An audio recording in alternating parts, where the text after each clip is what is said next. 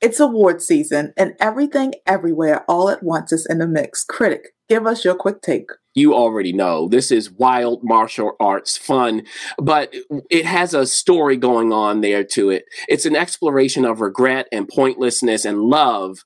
And that was interesting. However, for me, I just didn't quite feel it. Visually, I was stunned by it. I thought the thoughts were interesting, but it's kind of like Eternal Sunshine of the Spotless Mind, where that one I felt it more. I think it's just a personal thing. And I think it'll depend on the viewer how it clicks with you or not.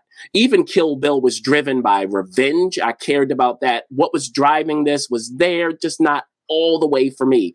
But I liked it, and I think a lot of people will be entertained by Everything Everywhere All at Once. That title tells you a lot. When are you? Where are you? And what does that mean? For more quick takes this award season, check out at Why Watch That on YouTube, TikTok, Facebook, and Instagram. And for our full reviews, visit us on YouTube or at whywatchthat.com.